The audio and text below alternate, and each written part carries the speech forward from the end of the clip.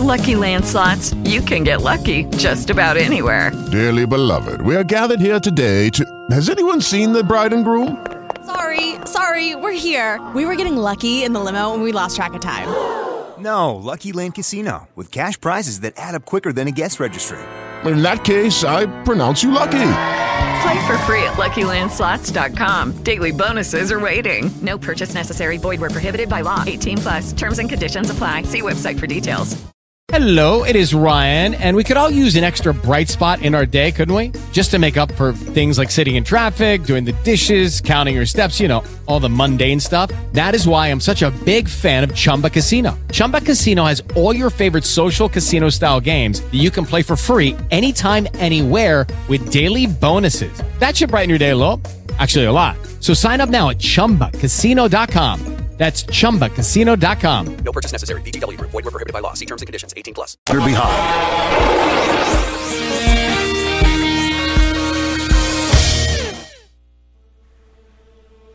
This episode of the House of Mystery is brought to you by Legacy Food Storage. The best way to protect your family is by being prepared. LegacyFoodStorage.com.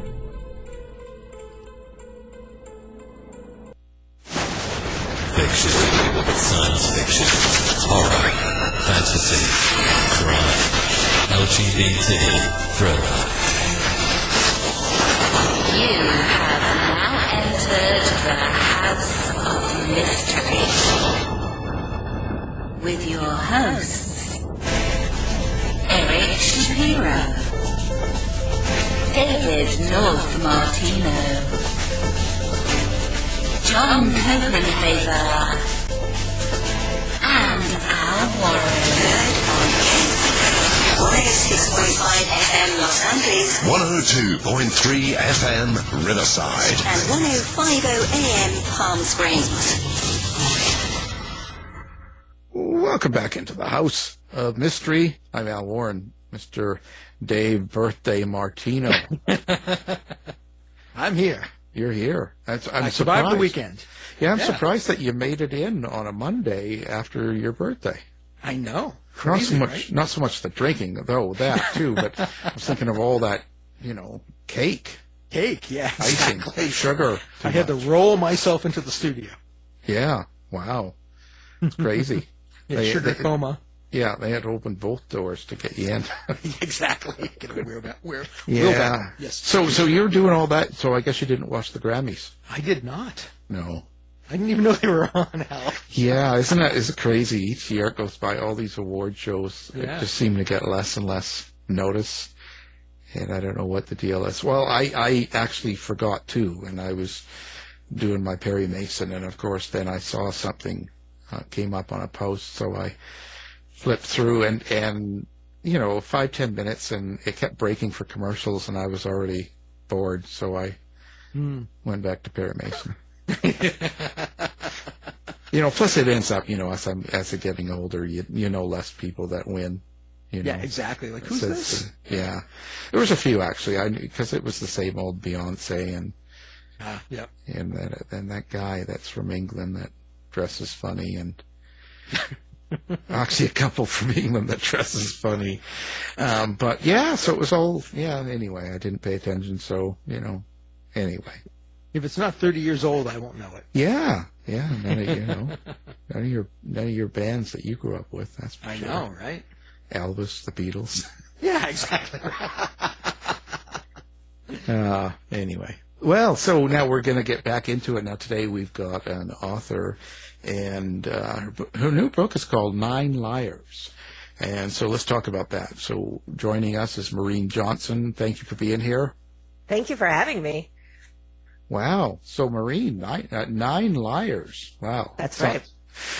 So how do you classify this? And the reason I ask this is because I'm an old guy, and so it's a detective story, but it's also considered fantasy, supernatural, mystery, and young adult romance and detective. So I'm like, holy cow!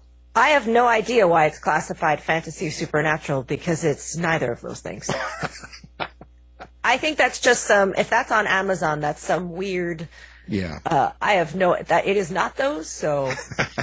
Yeah, that's what I usually find that. So, young adult, what does that category mean to you when you write? All it means is basically the age of the protagonist. There's really no difference in terms of the level of the writing. I have many, many, many adult readers well through their 70s and 80s. So it doesn't have any restrictions in terms of who reads it. It's just that the protagonists tend to be under the age of 18. Right. So it's just kind of like who you've got going.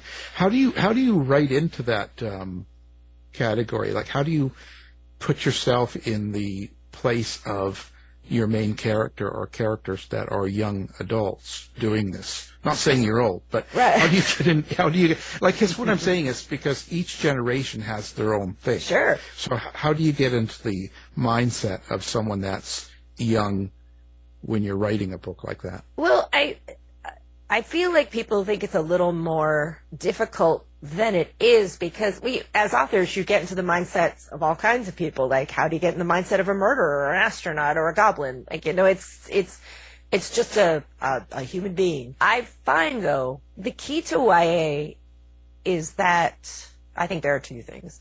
One is that it tends to be a genre of firsts. Because when you're 15, 16, 17, 18, you're doing a lot of things for the first time. So there's a degree, it's not like, here I am, 15 years old with another ex-wife. There's not a lot of baggage you're carrying around generally in terms of huge life experience. That can vary. And secondly, it doesn't suffer fools gladly. Teenagers are enthusiastic readers. They are also a bit merciless, and they can spot if you're trying to fake them out. Adults actually have a much higher tolerance for this, I think, than teenagers. They also tend to read widely across genres. So if you write and I have written in these other genres in the past, it's just that this book is a straight-up mystery story. They'll hop from one genre to another without being as tightly boxed in. So right. I think just kind of keeping an open mind that that the characters haven't experienced, that may be going through something for the first time. Right. That makes sense. So now do you put a certain amount of comedy in this too, don't you? Well, I think that's just me. I mean, I write how I write. So people say this. If people tend to find what I write to be funny, great. That's just what I sound like. Well, when you do that, do you have to be careful of the placement or the type of humor, in today's circumstance? In today's circumstance, meaning, well, yeah, do you have to, do you second guess? Do you think twice when you've written stuff and you've kind of got some humor, or let's say some laughing and stuff like that? Like, it's just because you're dealing still with a murder in a book, right? So that's... Well, yeah, I think that all jokes, no matter where you use them, have to be well-timed or they're not jokes. So I think that's always part of the calculation. And also classic murder mysteries, I think frequently have a lot of humor in them because these are classic straight up. This is actually a country house murder mystery. And that part of the genre, I think, gives it a lot of room for comedy because I think we all know this is not a police procedural. This is not, a gritty realistic. This is a more classic mystery, which I think has loads of room for comedy because we all know that this is a puzzle and a game. Well, do you talked about timing. Do you think you need a sense of comedic timing, like a stand-up comedian needs that to make an audience laugh? Do you need some sort of timing or flow to make a reader laugh? Sure. I mean, it's always necessary. It just doesn't work without it. You just have to, you have to feel out the beats and you have to feel out it's a very rhythmic thing. So yeah, I think a lot of comedy is rhythm. Now, this is set in the UK? Is that right? It is, yes. So is your setting and your placement like of London and the UK? Is that kind of a character in itself? Yeah, it takes place in two locations in the UK. It begins in London and it moves out to the countryside, to outside of the city of Cheltenham. So in the kind of rolling fields of Gloucester, and it's London. Yeah, absolutely. I've written a lot about London. I helpfully have an English husband, so our time is split. We spend a lot of time in the UK. And London has its own special... It's a very old city. It's very twisty. It's built on top of itself for 2,000, 3,000 years. It's full of tunnels. It's full of secrets. Every time you trip over something and they have to dig a hole, it's a plague pit. Someone's always been murdered somewhere, knighted somewhere. There's lots of magical rocks. So everything has a lot of significance, and there's always 12 stories down whenever you stop anywhere. So the fact that it's just so layered in stories and history, that a lot of times, modern American culture is pretty shallow. Like, we don't have a lot of stuff. We can't be like, of our current American culture, you can't dig that deep. But you can always pull up something that's like, here's when the Romans were here, and then here's when this king, he found a horse and a magical... My in-laws live near somewhere, they live near kind of this magical rock near where a king was shot in the eye with an arrow, and everything is a little bit of a magical rock. So many magical rocks. So that's always useful. Yeah, I know what you say. They've got a huge amount of history there, and it brings a lot of mystery in itself. Yeah. Your main characters. So how do you develop your characters? And how do you experience them? Are you seeing them, hearing them, or feeling them, or what's your process? Well, the main character in this is a detective named Stevie Bell, and she appears first in a book called Truly Devious. I was a detective, not only just a mystery kid, but really a detective mystery kid. Or any other mystery where you could go to the end and find the solution. So any was like 1 Minute Mysteries or Encyclopedia Brown, or I loved a detective, and I wanted to build a detective. So I built this original, it's actually a trilogy for her, with a kind of bespoke school to give her everything she needed, because I needed to figure out how a 16-year-old could be a detective. So I started with that concept and sort of brick and mortar built around her so that there was a structure custom built for her to be a detective. I think I'm very architectural in that sense. I'm very, what do I need? And therefore, who can grow in this environment? That's sort of how I think about it. So do you have I asked this, it might sound weird, but do you have a relationship with Stevie? She's mine. I'm not one of those, I don't tend to think that characters are talking to me. Well, that's I'm very much I'm in charge here. I'm doing this on purpose. Of course, you can hear them in the sense that once you've developed them, you can feel and you hear things, but I am always well aware that they are figments of my very well realized figments of imagination. Right. You're not driving down the street talking to yourself. Or maybe No. I am, but that's a different story. Well, I'm wondering, how you create your dialogue then. If you're not hearing the dialogue and then transcribing it, what's your process? I kind of am, but it's always, what does the scene need to be accomplished? And every line of dialogue is obviously a little line of gold. You get so many things that you wring out of dialogue. You get action, you get character, but also in mysteries, you get this third bonus round of potential clue or misdirection. And so you really have to think of what you're trying to accomplish in every scene, with that added mystery round of, am I dropping something in this one? Is this that's the fun of writing mysteries, is you get this extra bonus round of leaving information, trails of information, false trails, real trails, hidden trails. That's my favorite part. So I guess you outline things pretty thoroughly. If you're that type of writer, or do you just kind of go with it? Oh, with mysteries, I am an outliner. I start with not the how or the who, but the why. Why the crime happened, and then I work the who and the how out of that. Then I work out the crime or crimes in detail, and how it was done, who did it, and what potential problems came out of it, and information and what things would have come off of it.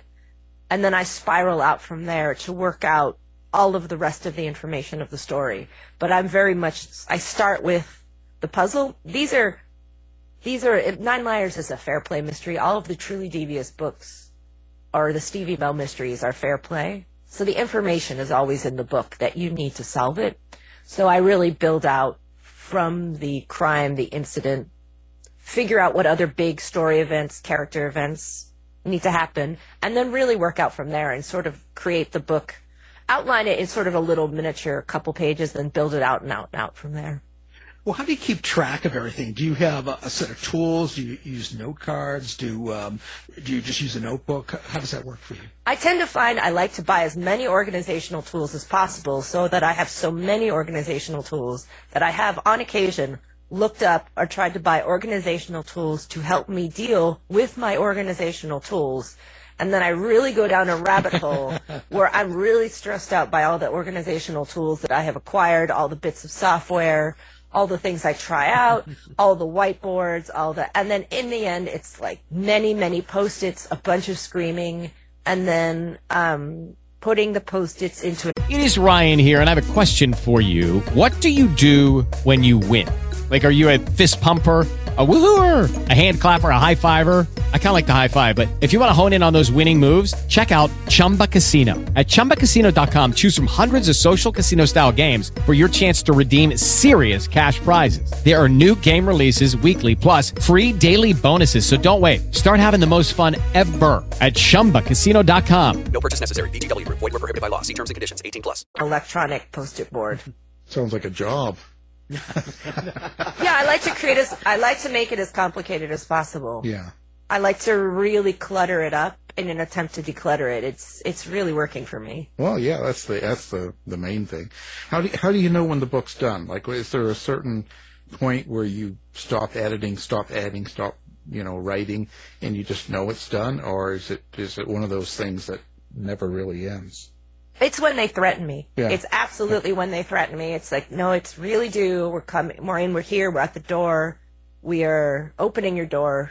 We're standing next to you now. Just stop pretending you can't see us. Give us the book. It's when they take it. I will work up to the last second. I will be half dead, and my finger will be just reaching for the keyboard to type one more letter. So I like a frenzy. When they rip it from your cold, dead hands. Right. What happens then? Do you ever go back and kind of look at it, a book that's been published, and kind of want to change it or keep adding to it then? Oh, that's painful, isn't it? Yeah. That's no fun. There's no point in that, but because Truly Devious is a series of 3 books. Truly Devious, The Vanishing Stare on the Hand of the Wall, that's one mystery. There's another standalone mystery called The Box in the Woods, and this is a standalone mystery called Nine Liars. They all may contain pieces of information I need to make sure I have right, so I will constantly re-reference just to make sure that I have established correctly where everything is, who has what, etc. So I tend to go back to look for information, but not because that's that way madness lies. That's just unhappiness. That's just driving yourself up the wall. Yeah, but a lot of writers are unhappy. Oh yeah, I'm a very happy person. This is why I just wander along and that's the secret to my happiness is don't worry about it. You did it. Just keep going. Yeah, I think it's true because you'll never really solve that issue because you're constantly changing and growing, and then each time you look at it, you're going to want to update it in a sense or fix it, so to speak. Right. So occasionally a reader will say, "I found a typo here to help you." They will say, "I found a typo," and they'll send it to you. Yeah. So just stick a knife in my face. Why don't you? Yeah. This is so sad every time. Just so upsetting. Yeah. Well, that's all right. I always just block them. I always thank them and then sit quietly and stare at the wall for a minute. No, and if they keep at her, then I hunt them down. Yeah. I mean, they have to learn somehow. Well, so does that affect you, like the emotion of your surroundings? So, like, if you're having a bad day, can you still sit down and do your writing on point, or do you have to be in the right mood? It has nothing to do with mood. I mean, I have to be basically well. Like, I just had COVID, so not a lot of writing got done. But aside from that, no. You don't have to be in a mood. You make the mood. I think, it's a behavior. It's also your job, but it's a behavior. So I think most writers cultivate the ability to, or a lot of do, not everybody, can't speak for anybody, but you can create that behavior anywhere. It's like I can eat no matter the situation, so I can write pretty much no matter the situation. But what do you hope someone gets out of the book when they read it? Is it just pure entertainment, or do you actually sort of have a subtext or a meaning or something you want people to maybe pull out of the book? I hope it's a classic, straight up country house murder mystery. I hope that they enjoy the puzzle. I hope that they enjoy spending time at this place. I really kind of hope to build a place for people to spend some time and some people to spend their time with. And especially because I guess there is one thing about writing for when you have teen readers is that they can relate very heavily to your characters, and giving them something to hold on to that they find, that they feel that they've seen themselves in a book can be very meaningful. For example, Stevie suffers from anxiety. Loads of people suffer from anxiety. It's not a defining characteristic for her. It's just something she has. It's just like, and also I have green eyes. And that she kind of gets on with it, even though it's a pain. Just this idea that things are okay. Like, it's okay to have some problem. It's okay to be worried about your future. It's okay to feel like you're not getting it right. I'm a big believer in things are generally a mess, and that's entirely appropriate. Writing is a mess. Life is often very messy, and that's fine. That's actually exactly how it's supposed to go. Do you ever use people that you know or met or have seen as kind of inspirations in characters, or maybe certain aspects of them that you use in characters?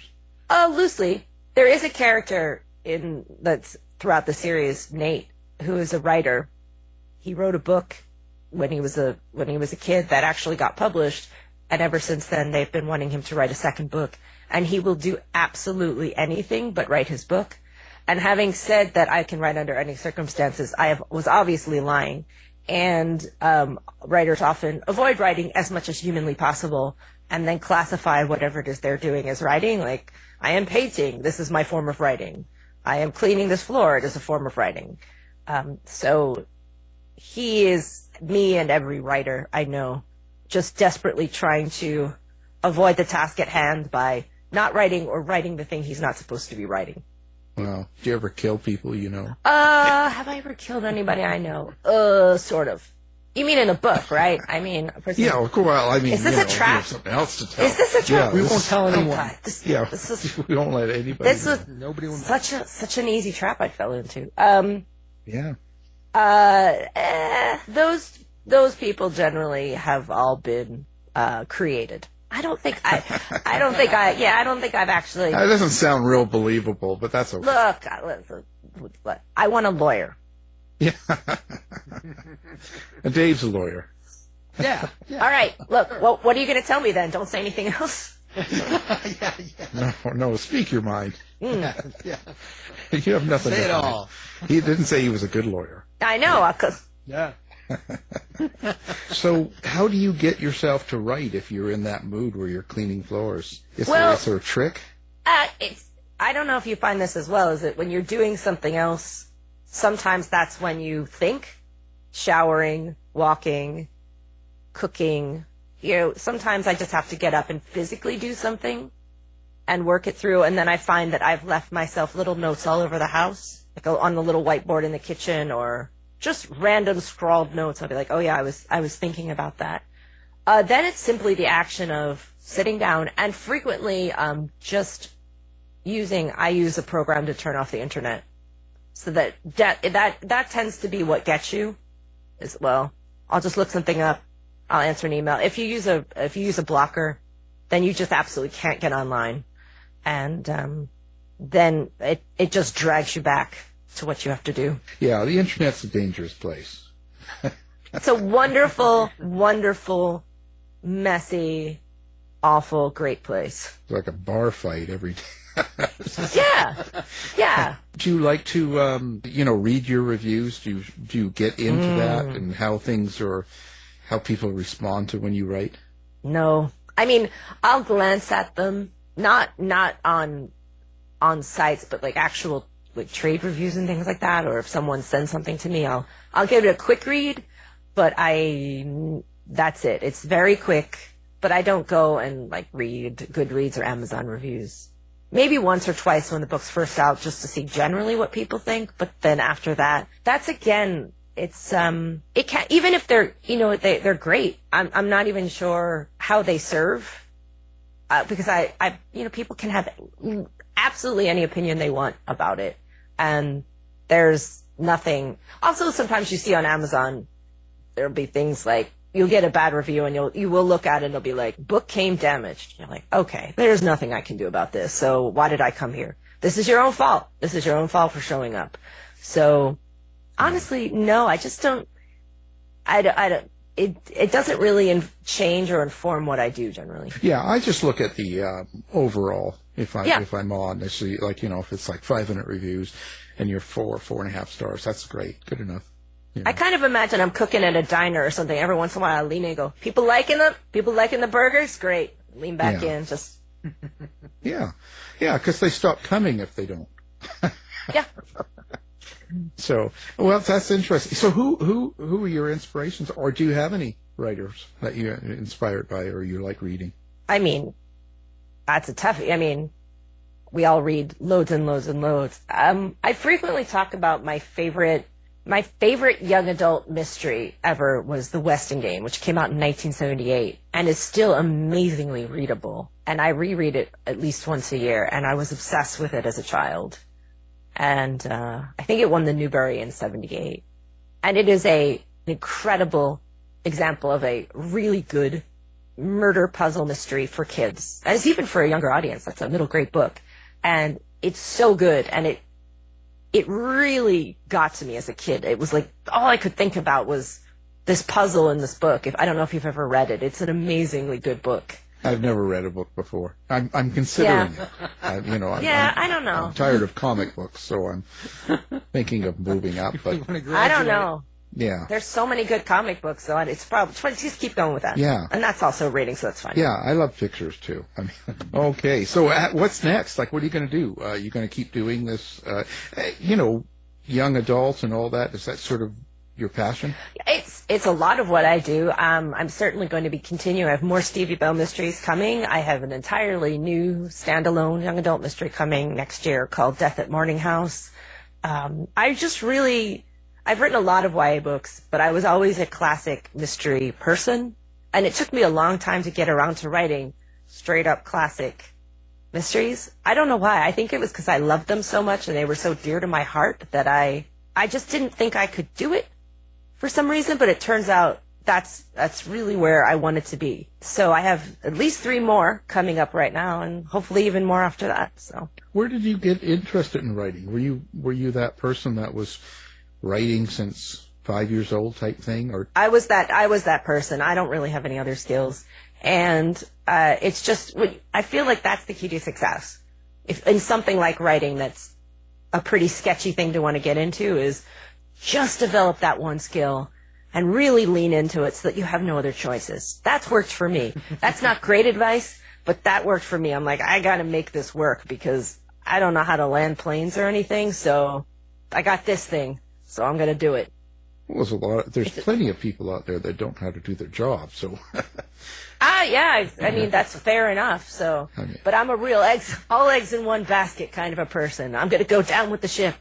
But yeah, I always wanted to be a writer. And of course, everybody was like, no, really? And I was like, no, this is really what I want to do. Was there a certain thing that made you actually decide to send it to a publisher or get it out there?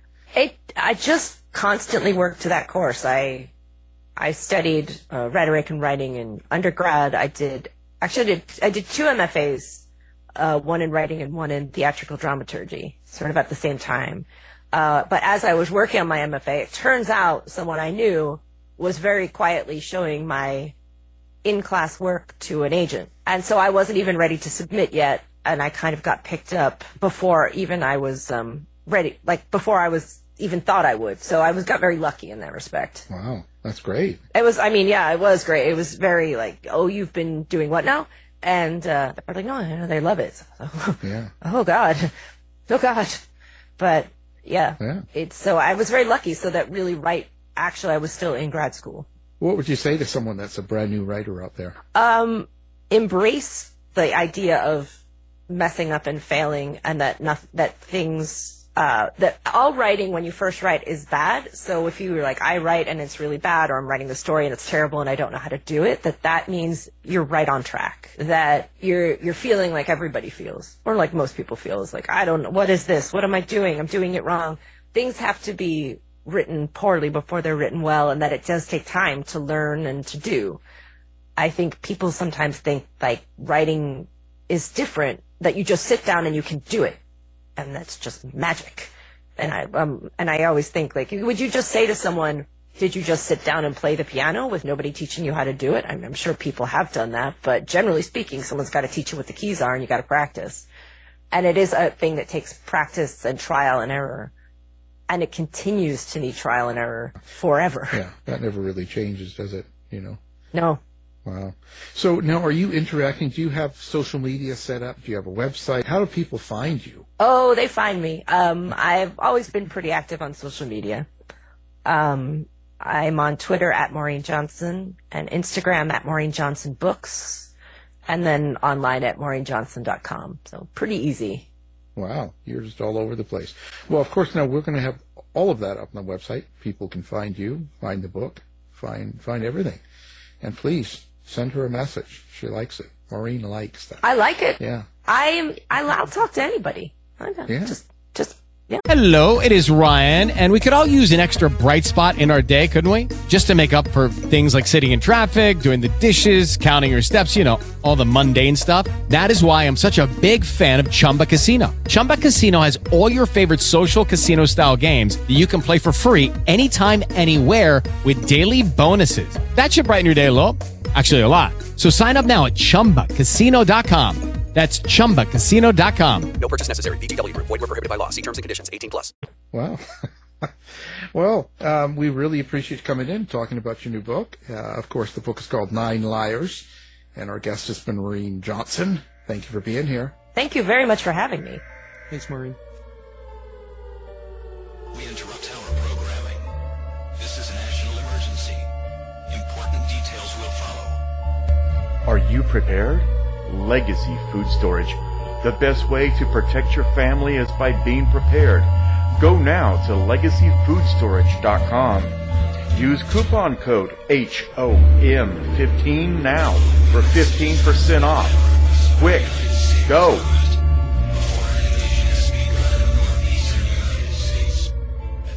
So nachos were invented in 2012. 2012, yeah. Nachos. Yeah. With chips and cheese. Yeah, 2012, of course. No, I had nachos before 2012. Way before 2012. I had it in the 90s. No. Even the 80s I had nachos. You did? Yeah. Wow. Oh, and and it's really bad, but back in the 80s when we'd go out clubbing and drinking, I would go afterwards, and you go to those fast food places that pizza slices and stuff, and they had nachos. But they just put that heated like Velveeta on it. Yeah. There wasn't like real cheese. It was just that topping on it. And I wonder what's in that. You don't want to know. No, I probably don't. If you think about it, it's probably nothing I should have in my body. But processed cheese. Yeah, it's just processed. Which processed food is really good for you, from what I hear. Yeah. Yeah, processed food and saturated fats are the best. Trans fats. Like, I was going to say, might have to change the name of trans fat, but that's, I don't want to get in trouble there. Well, that was the greatest when they had like real oil with trans fats, and they'd take, McDonald's would take an apple pie that was breaded or whatever, and they'd shove it in the fryer, and it would come out the temperature of the sun, and it was just, and they've taken it away. Yeah, they've taken it away from us. Well, because it's causing people to be sick and die, right? That's okay. Not everybody got sick and died. Only some people. No, some people are preserved now. Yeah, exactly. So anyway, so now you were talking about AMC charging for seats.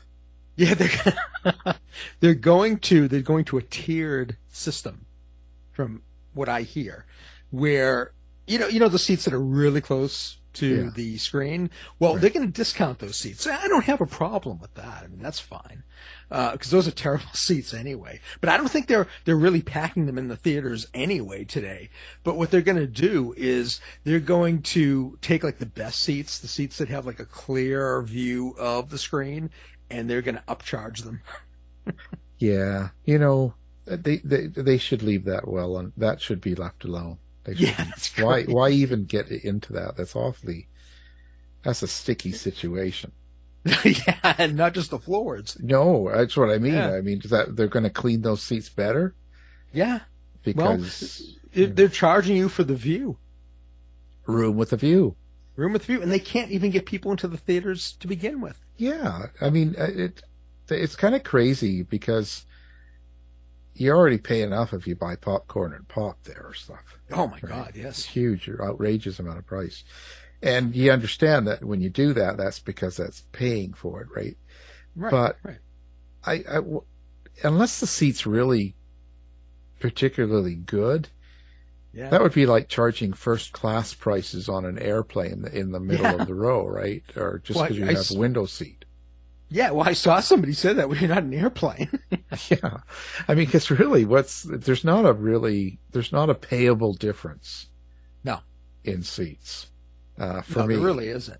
And I used to, like I said, when I was young and foolish, which I'm just old and foolish now, but when I was young and foolish, I went and saw Raiders of the Lost Ark. Must have been probably in 1980 something. 84 or something. And we all ran to the front row because we wanted to watch because we had seen it and we wanted to watch it again, but with the rock rolling down, chasing them, they're a big round rock. And we wanted to see what it looked like from the front row. What did it look better? We had a good time with it. It was fun. We were. I'm sure it was. It wasn't that great. I don't know, but I remember it was pretty thrilling for us at the time. It was a quick kick, I guess. Silly. We had so much less stuff back then. Yeah, because we didn't have flat screen TVs, and we didn't have the computers, and you didn't have exposure to such things, and even the 3D IMAX theaters and stuff weren't around. No, I mean, they did have 3D for a short time in the 80s, like Jaws in 3D. Yeah, I remember that. But they were terrible movies, and well, you know what I mean. Like, it was not that great. Like I saw Friday the 13th Part 3 in 3D. Oh, okay. Yep. And they give you the glasses, you know. And you go, it wasn't that great, because every time, that's why if you watch it now, he sort of hacks people, and it sort of shows him with the sword or whatever going down to the screen. Like, yeah, exactly. It's because they were trying to make it 3D so that when you had the glasses on, you felt like you were being hacked up. They did the same thing with Jaws. They had like a hypodermic needle, and then they like shot it towards the camera and sprayed out the liquid, and yeah, it was. And it was kind of a big deal then, but yeah. My hometown cinema didn't even have 3D, so I saw Jaws 3 in 3D, but not in 3D. Oh, just Jaws 3. They couldn't afford it.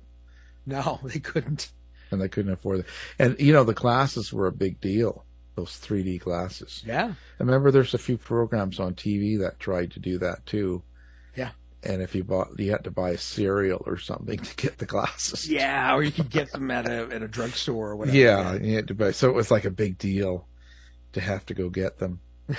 What a sad childhood I had. I know, right? My life was collecting hockey cards or baseball cards and 3D glasses. That's right, comic books. Yeah, what a sad life. But I did everything different, too, because I was always into the horror comics, me too. Ghost ones, the mystery ones and stuff like that. I never got Archie and... I got Archie, too. No, I never. No. Didn't touch it. I mean, if they were sometimes around home, it's probably my sister, but Yeah. I never cared for any of that stuff. I read them all. I bought my Magic Mike tickets already. You did? Yeah, I bought out a whole. I'm buying the great seats and the whole row of great seats. So you can see his last dance? Yeah, so I can. That's great. Make the last dance. I wonder if they're going to use the Donna Summer song with that last dance. They might. You know, I mean, bring it back. They might. She's dead too now. So, I mean, why are they making a Magic Mike? This is part 3 or something now. Yes. Why? I don't know. I mean, I don't know, Al. Could you imagine doing all 3 of them, or 6 hours of Magic Mike? Oh, at home, God. Like just this is a binge it. Binging. This is going to be a Magic Mike day. We're going to sit down on Saturday and watch them go, baby, go. Go. But do you think they really do the dancing? I mean, seriously, do you think that's really the stars that are up there doing it all? Like, oh, probably not. They probably have dance doubles, right? Something. I mean, yeah. I mean, is that it? I would imagine. Are you telling me that Kevin Bacon didn't do his dance scenes in what was that movie? I don't know. Footloose. Footloose. I never watched Footloose. Come on. Well, you gotta watch the dance stuff, because you can see, like, every time he goes to dance, it's like he's in shadow so that you can't see his face. Oh, okay, great. And they just go to the feet, just like they do that with guitar players, like people on a movie, or piano players, and it shows them sit down, and then all of a sudden it just shows fingers going across the piano. But it's supposed to be a woman, and this big man's hand going across. Oh, she's got rough hands. She needs some lotion. It's like the movie Spaceballs. You captured their stunt doubles. Yeah. Yeah, there's a lot of that doubling with these people. I'm sorry to say. Yeah. Except for Baby Swayze. Now, Patrick Swayze was a real dancer. Now, that's a real movie. And you don't put Baby in a corner. That's right. That's a great film. I have that on 4K. I bet you do. I do. Along with Roadhouse. I have Roadhouse on 4K. And who would watch Roadhouse? Roadhouse is one of the greatest films of all time. What are you talking about? I can't. And then I wouldn't even stop and watch that on if I'm flipping it through the TV. I wouldn't. It's worth it just for Jeff Healey. We saw him live. Oh, did you? Yeah. He was amazing. He opened up for Rod Stewart. Did he? There was Jeff Healey. Then it went to Tom Cochran and Red Ryder. Okay. Yep. And then it went to someone else, a rockabilly guy. Okay. And then it went to Rod Stewart. Yeah, so it was like this big, huge concert. Yeah, it was 60,000 seater at BC Place Stadium in Vancouver. So 60,000 fans, and Healy opened up, and then I can't remember the rockabilly guy. He was around for a while and then just sort of disappeared. He was like a Stray Cat guy, but he wasn't. Okay. He was just himself. I can't remember anybody. And then we had, Tom Cochran. I think Tom Cochran was the best. Oh, I'm sure. That night. It seemed to be the best.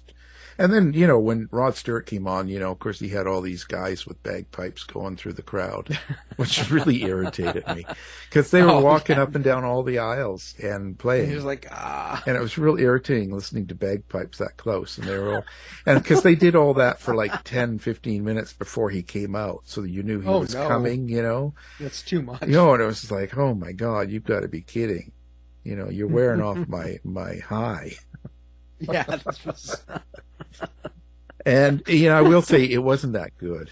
I mean, he sounded very polished, Rod Stewart, because the first time I saw him years before, it was very raw, and Jeff Beck, and it was rock, and it was a really good concert.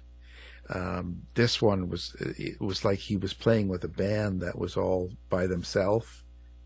Yeah. And it could have been like a CD playing. Oh wow! Like it was almost like he was. Every song sounded the same.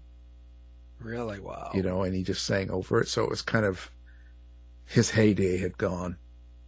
It wasn't that good. Which was too bad. Well, I think they get to the point where they structure the show in such a way that it's the same show every night. Yeah, and it's almost like seeing a play or something. It's not like a raucous rock band. And plus, when you have someone like Rod Stewart or just like the Stones, you need the guitar players. You need it. Like Jeff Beck made a difference. You need someone that could play, and it was a rock show. You know what I mean? They were doing Hot Legs and all that sort of stuff. And solos, and it was more rock. And this it sounded very poppy. Yeah, well, he became a little bit more mainstream by that point. Yeah, it was Some Guys Have All the Luck and all that was out at that time. And then, so it all... Which I liked. No, I do. And it was really weird because I didn't mind that stuff on the radio. But live, it sounded, Some Guys Have All the Luck, Hot Legs, it was all the same.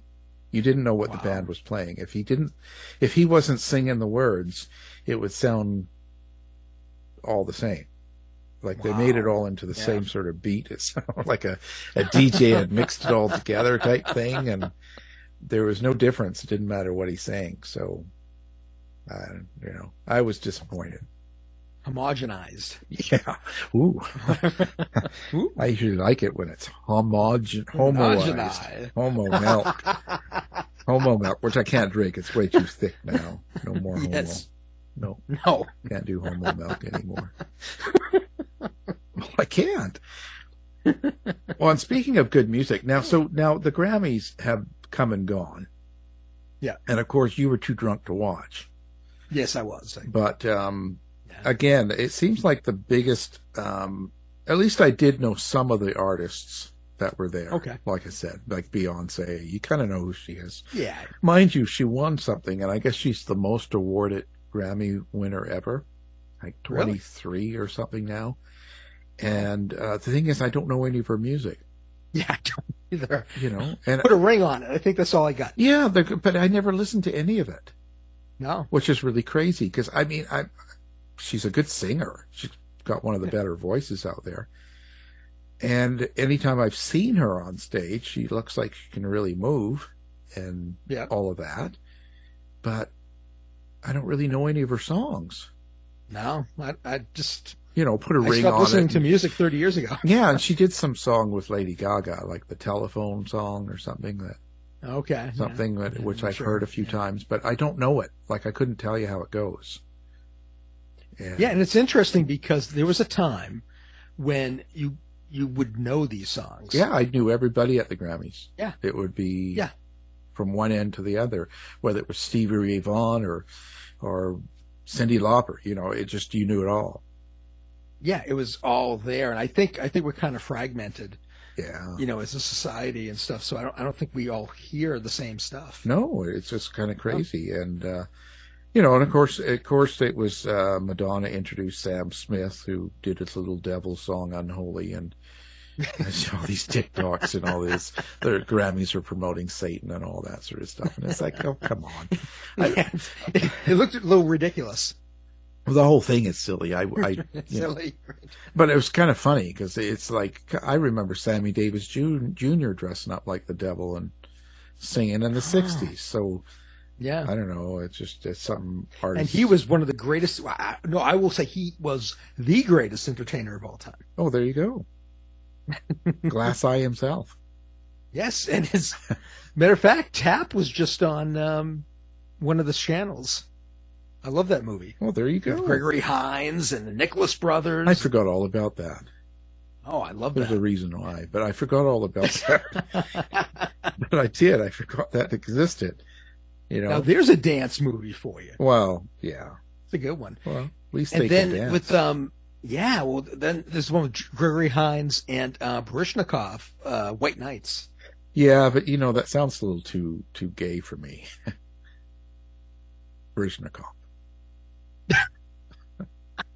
He's way too gay for me. Oh, it's awesome. There's the rubles scene. If anybody's watched that film. No. And the pirouettes. There's nobody alive that's seen that anymore. Oh. They'd all be like, I love the pirouette scene. And they don't even know what a pirouette is. Come on. So there's no. And Baryshnikov, they've never heard of. There's like, isn't that guy the Russian leader? No, that's forget it. Wasn't that the guy in Die Hard? Or? Yeah. Who I think was there was a bad guy in Die Hard who was I think a ballerina. Well, there you go. Or whatever they call a male ballerina. A ballerina. A ballerina. I don't know. Well, you know, I'd rather see Magic Mike. But that's, you know, for a different reason. Well, that's really crazy. I don't know. Anyway. I've left you speechless. Yeah, it happens once in a while. I kind of get lost. My elderly ways. Me too. You know. I'm getting there. And Dancing with the Stars, is that still on? I don't even know. Oh. Well, anyway, it. So people were upset, or I guess a lot of young people, according to the Daily Mail, which I take that with a grain of salt, but because Bonnie Raitt won for, I think, Album of the Year. Oh, did she? Yeah. So all the young stars didn't win. So all these people were like, who is this unknown? Well, that's what the Daily Mail says now. On the cover of the Daily Mail, they say, some unknown blues singer wins. It's like, really? So your reporter is that far off? Wow. They shouldn't be reporting. Were they being sarcastic? Well, you see, I'm not sure, because people are posting that around as in they're really upset, because how could you not know Bonnie Raitt? So I'm not sure if they were being sarcastic or but either way, if you're a newspaper, you're not supposed to be sarcastic in reporting the news. Really. Yeah, you know what I mean? If you're like a Rolling Stone, you could get away with that because you kind of have an opinion, but a newspaper, they put in quotes? A newspaper is just supposed to list, okay, here are the winners. The Grammys were on and these stars won and these ones didn't, or whatever, right? Or upset or shock or something. But you see, that's how you would put it. Shocking, you know, instead of whatever, Lady Gaga, Bonnie Raitt beat Lady Gaga. You put something like that. You wouldn't put unknown. Unknown blues singer. Because she's not unknown. She's won Grammys before for best songs and albums. Yeah, you know, let's give them something to talk about. I think was the song. Yeah, it was from which was the '90s, and that was but still probably a comeback. It was a big deal. I mean, she won and whatever, but now she's unknown. Yeah, well, that's because we're fragmented. Yeah, you know, you couldn't get away from these songs, no matter what. You would hear songs, whether they were rock, pop, country, whatever it was, you would have at least heard them in passing. Yeah. And you know who these people were, at least to some extent. Well, that's crazy. But an unknown blues singer won.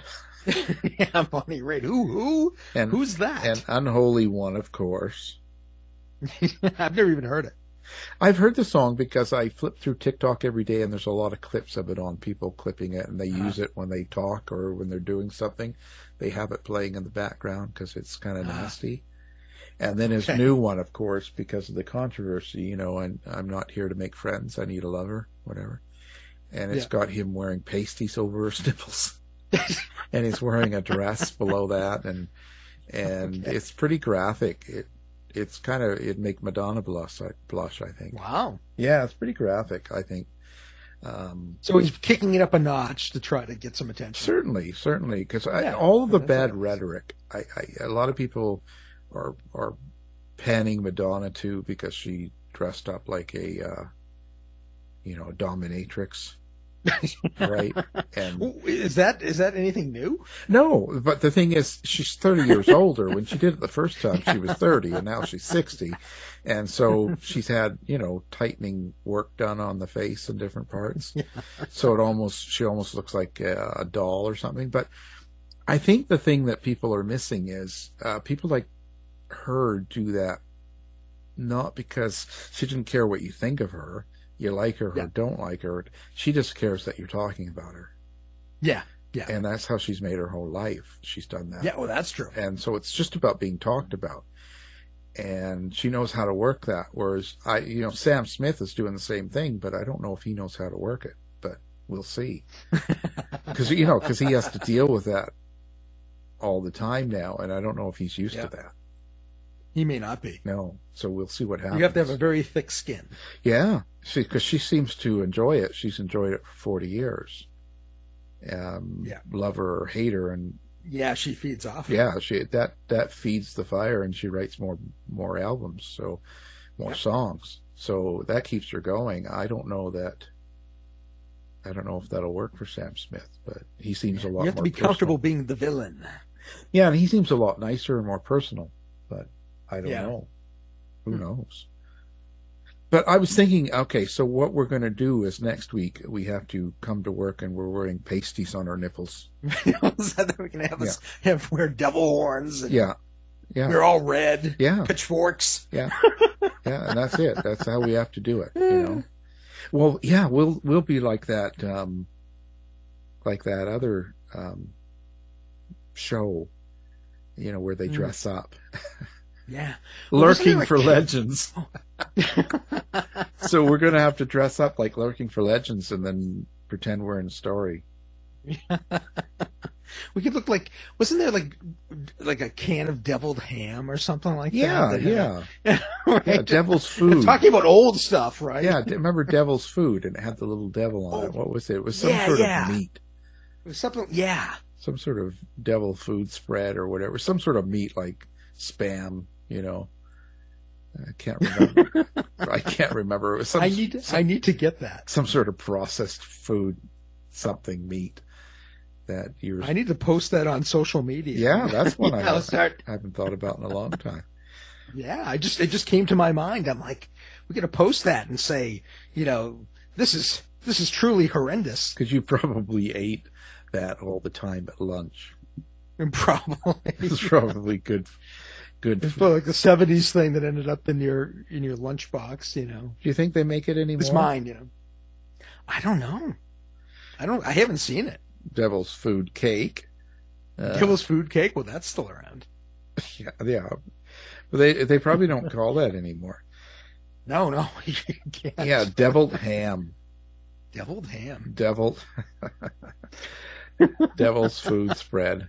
Premium quality deviled ham spread. Oh my God. You can get the family 6-pack. It looks like cat food. Yeah, that's right. It did. Well, it's available. It probably tasted like cat food. You can still buy it. $8.99 for a 6-pack. Perfect. Does it have the little devil guy on it? Yeah, it still does. Oh, awesome. Yeah. I'm gonna say that that this deviled food thing is they're worshiping Satan. Yeah. There you go. I just sent you the 6-packs, so now you can post that. Tastes great in wraps. That's modern. So they've added that. Tastes great in wraps. Oh.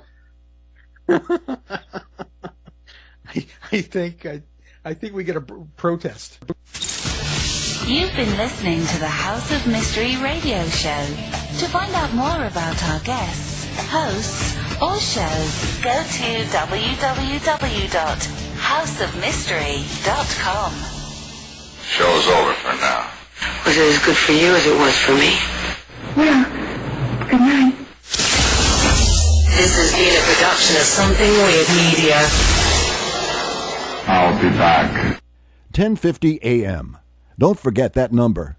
And for you young people who got here by accidentally fat-fingering your FM band selector, we're an AM radio station, and AM refers to more than just the time of day. How you doing? This is Gary Garver. In today's society, the majority of people are not getting enough sleep. I know I'm not. If you're like me and having problems getting a good night's rest, whether it's health or stress-related, I have a solution for you. South Pacific Sleep Lab. South Pacific Sleep Lab will do an evaluation of your sleep pattern and will provide a comprehensive study so you can start getting a restful, peaceful night of sleep. They take all types of insurance, which will cover your cost of the evaluation, and they will even provide transportation to their offices at no cost to you. For more information, contact Tony at 310-999-1887. That's 310-999-1887. Tony even stays awake all night, 24 hours a day, 7 days a week, so you can sleep better and rest easy. South Pacific Sleep Lab. Start feeling better and getting a great night of sleep today. Psst. Hey, you. Yeah, you. Do you know where you are? Well, you've done it now. You're listening to KCAA Loma Linda, your CNBC news station. So expect the unexpected.